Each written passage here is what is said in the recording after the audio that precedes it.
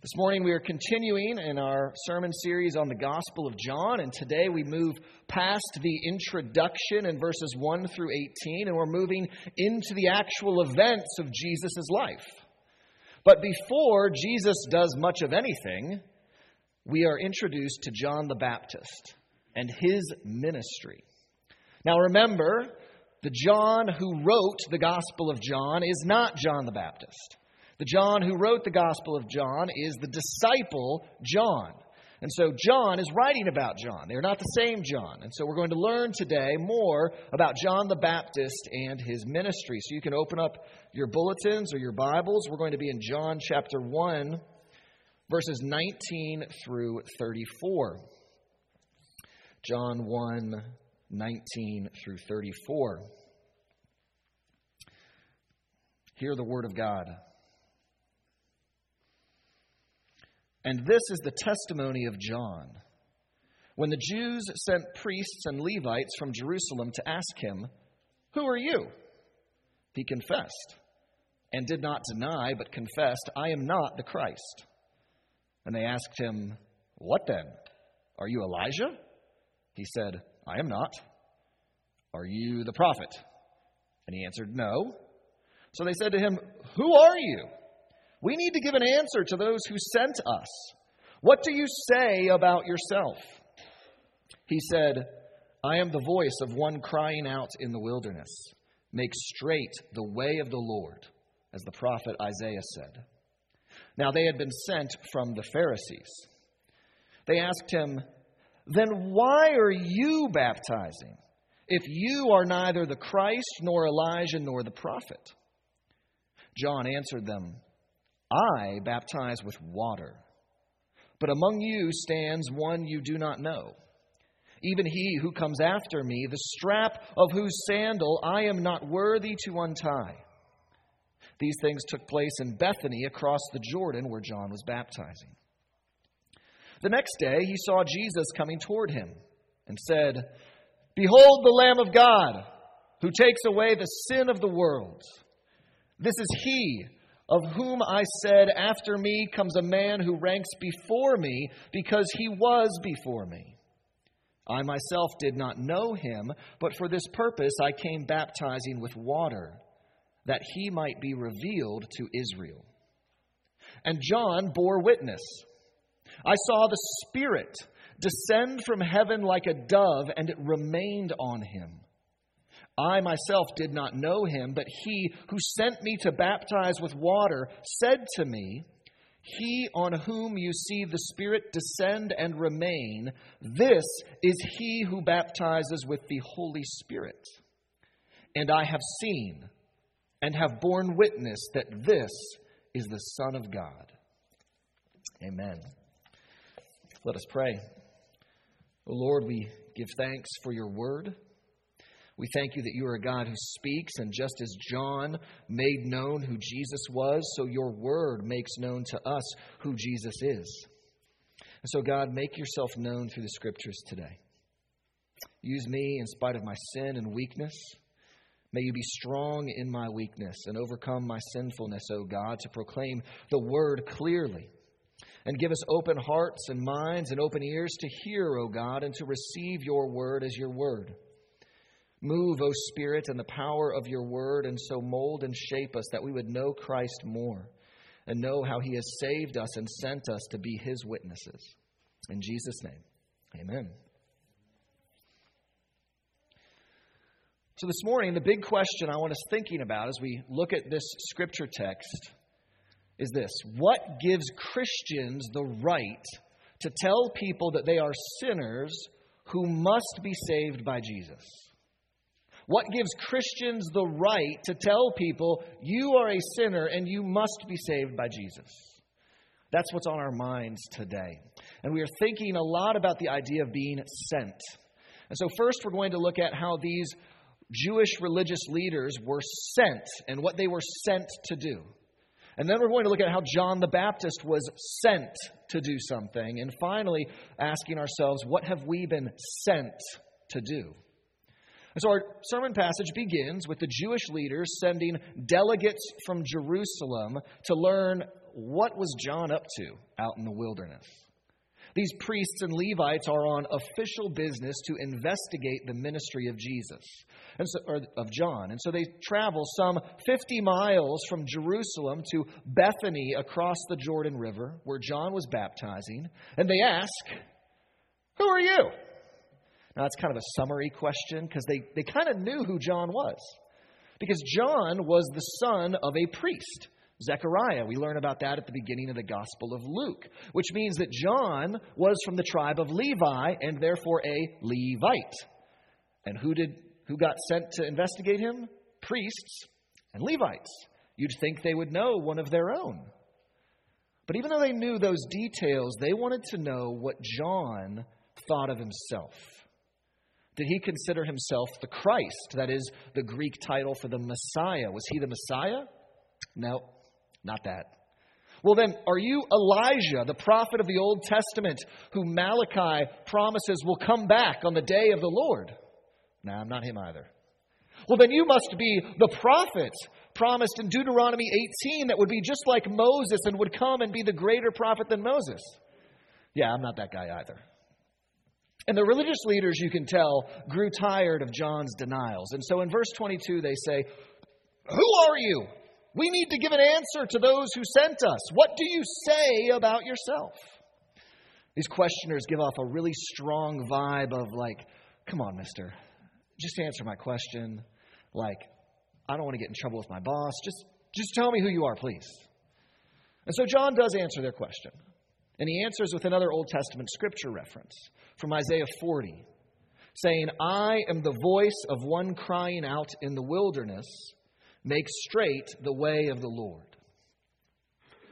So John de-emphasizes who he is and says, "I am just a voice." The message matters more than the man. Don't worry about who I am.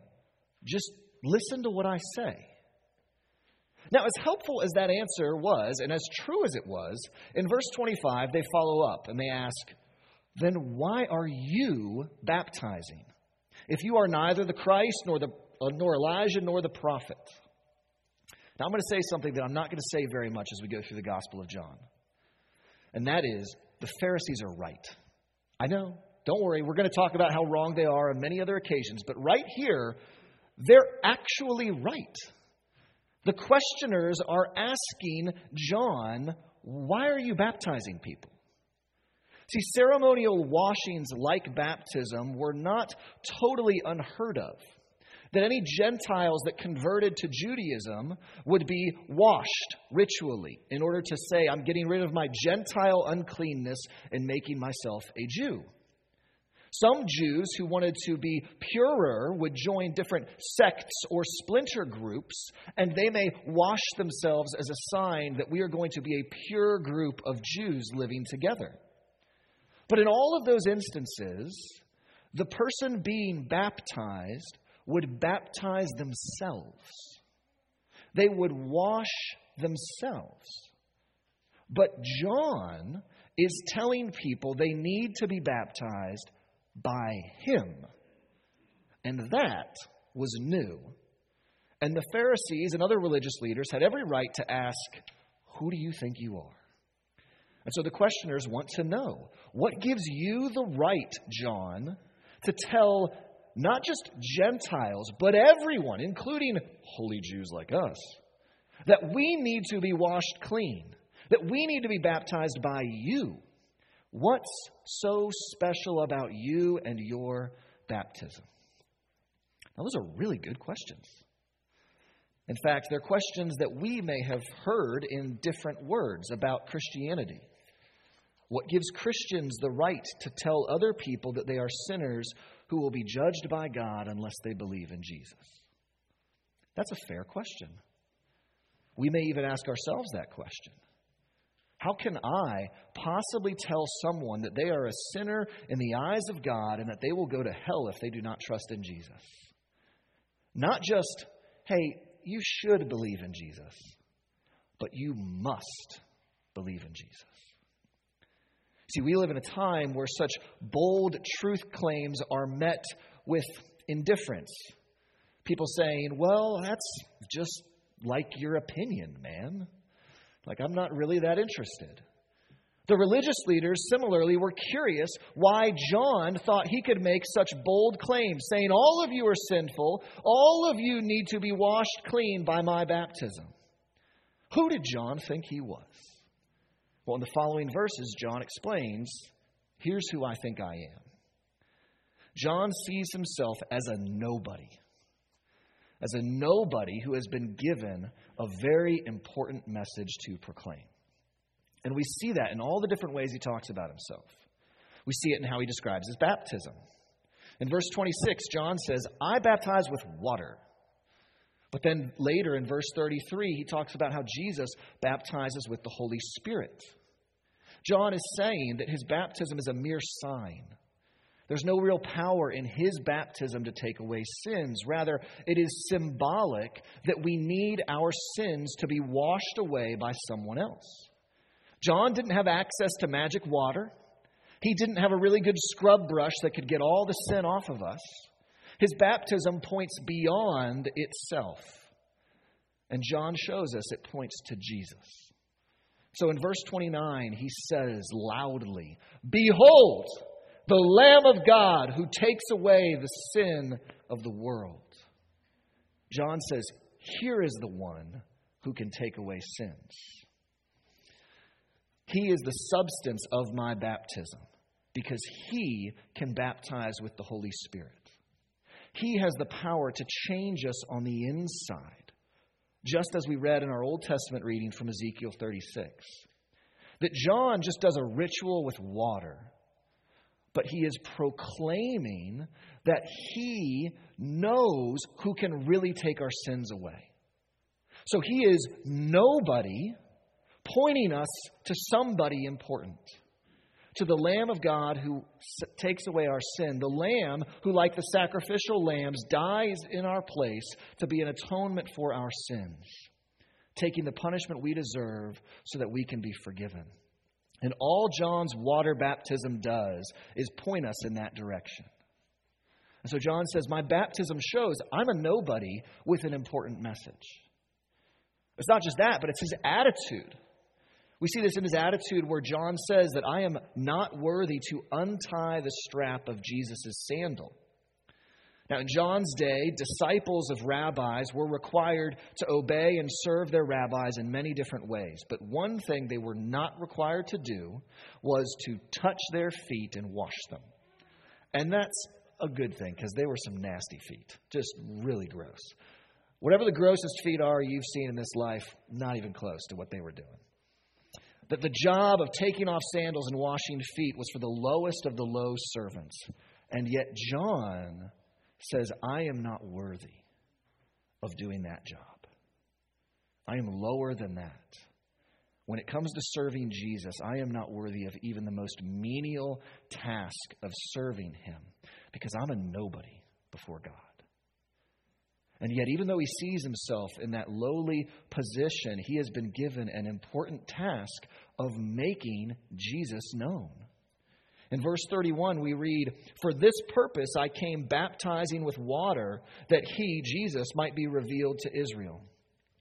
That John has the great privilege of pointing people to the Messiah, saying, here is the Son of God. Here is the one who has been promised. He is like the servant of the king, who is sent as a herald with a royal message. He's nobody, but the words he speaks are royal. John speaks what God has told him to say. And whenever God clearly revealed that Jesus is the guy by having the Holy Spirit descend and remain on him, he's ready to say, that's the one. Here's the guy. I'm nobody, but that guy right there, he's somebody. So John, when he viewed himself as this nobody with a very important message, all of that is shaped by the fact that John sees himself as one sent by God. That just as the questioners were sent by those in authority to investigate John, so also John was sent by God for the purpose of pointing people to Jesus. And so if you are being sent by somebody, that means you are under their authority. And therefore, he is nothing more than a humble servant of the Almighty God. If God can tell him go and he goes, he's nobody. He's a servant of the king. But being sent also means that John acts with the authority of the one who sent him, proclaiming the very word of God with boldness. He knows that he is nothing compared to the one he serves. And so John is just a mirror. Anytime anyone tries to look at him, it's like, oh, point to Jesus. Point to Jesus. John Calvin writes it without looking so weird. He says this: John wants to abase himself as much as he can in case any honor is mistakenly given to him, which would obscure the superiority of Christ. John knows that he's not the answer to people's needs. He can't save people, but he can point them in the right direction. He can lead them to Jesus. And it was for that purpose he was sent. So as we look at this portion of Scripture, we see the Jewish delegates were sent with the authority of the religious leaders to question John. And we see that John is sent with the authority of God to prepare the way for Jesus by baptizing with water. But we also need to see that we as followers of Jesus have been sent by God. Our New Testament reading is called the Great Commission. It is Jesus sending his disciples to be his witnesses in the world. And Jesus says this: all authority in heaven and on earth has been given to me. Go, therefore, and make disciples of all nations, baptizing them in the name of the Father and of the Son and of the Holy Spirit, teaching them to observe all that I have commanded you. Notice how Jesus starts. Before he even says go, he says, all authority has been given to me. Authority over you, authority over heaven and earth. And with this authority, I am telling you, go. He says this to his disciples, which means to extension the entire church, that we are to be his witnesses to the world. The problem is, as Christians, we don't always see ourselves as those whom are sent. We see ourselves wrongly. That we invert John's perception of himself and end up with a backwards opinion of who we are and what we are called to do. We think we are better than a nobody, and yet we ignore how we have been sent with an important message. See, John saw himself as a humble servant, so lowly that he was unworthy of doing the most menial tasks. But we tend not to see ourselves the same way. We tend to think that we are above such menial service. We think that somehow we have veto power on what God asks us to do. We think of God's commands as requests rather than direct orders. We answer God with, I'll get around to it, instead of, I'll get right on it. But John had the attitude of a humble servant, seeing that he was under the authority of God, and God had every right to say, go, and he would follow, and do, and he would do it. Do you count it an awesome privilege to serve Jesus in any capacity? In a way that no one sees? In a way that is exhausting? In a way that's really hard? Or do you feel busy with more important things to do? Strangely, one of the commands that we tend not to obey and are very reluctant to obey is bearing witness to the truth that God has given us to share. We think we have no right to speak firmly, forgetting that we are sent with authority. We fear that we will step on people's toes or hurt their feelings or offend them. And so we think we are below witnessing. Above service and yet below witnessing. Who am I to tell other people they are sinners? Who am I to say they must believe in Jesus in order to be saved? John, however, had no hesitancy about his message. He boldly proclaimed the good news, calling people to repent and believe in Jesus Christ as the one who forgives sins. And yet we are like those who are heralds who are too nervous to say, "Thus says the King." So how do we get past this? How do we correct this imbalance in our thinking that we are above service and yet below witnessing?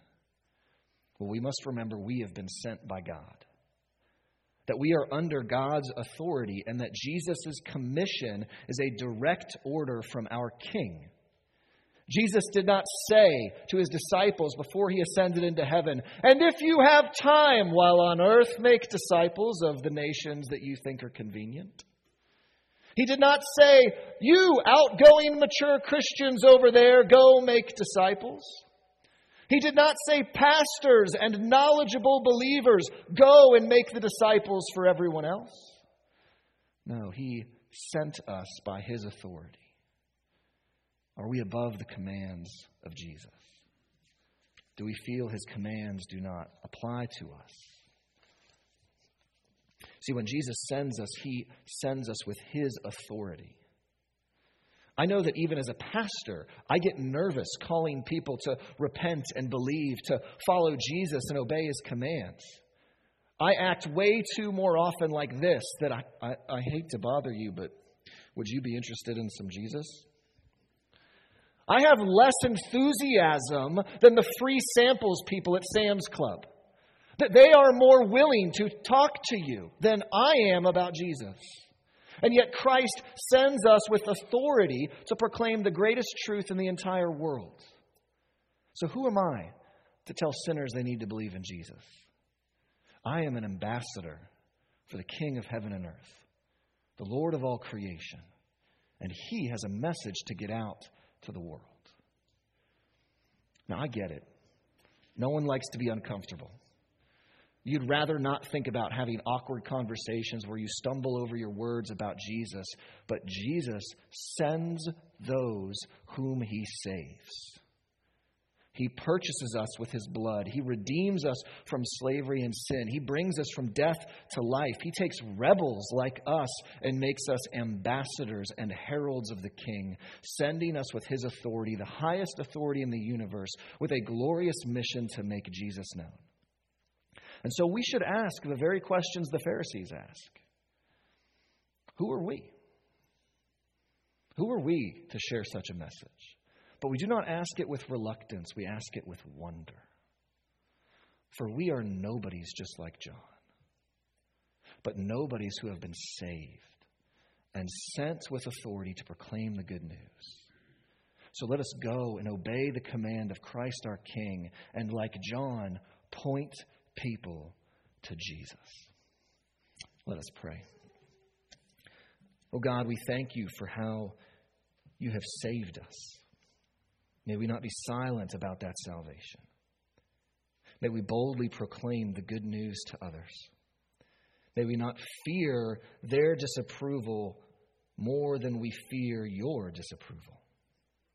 May we delight in obeying your commands, O God. Help us to love how you save us so much that we want to tell other people. Lord, give us a zeal for the lost, a zeal for the gospel, and ambition, a godly ambition to go and share the good news of Christ with others. Lord, you have positioned each of us in strategic places as the commander of an army places his troops, and we are near those who are lost, who are prisoners of war held captive by Satan. Lord, may we go and proclaim freedom in Christ to them. And may we do so joyfully, humbly, and boldly as those whom you have sent. In Jesus' name, amen.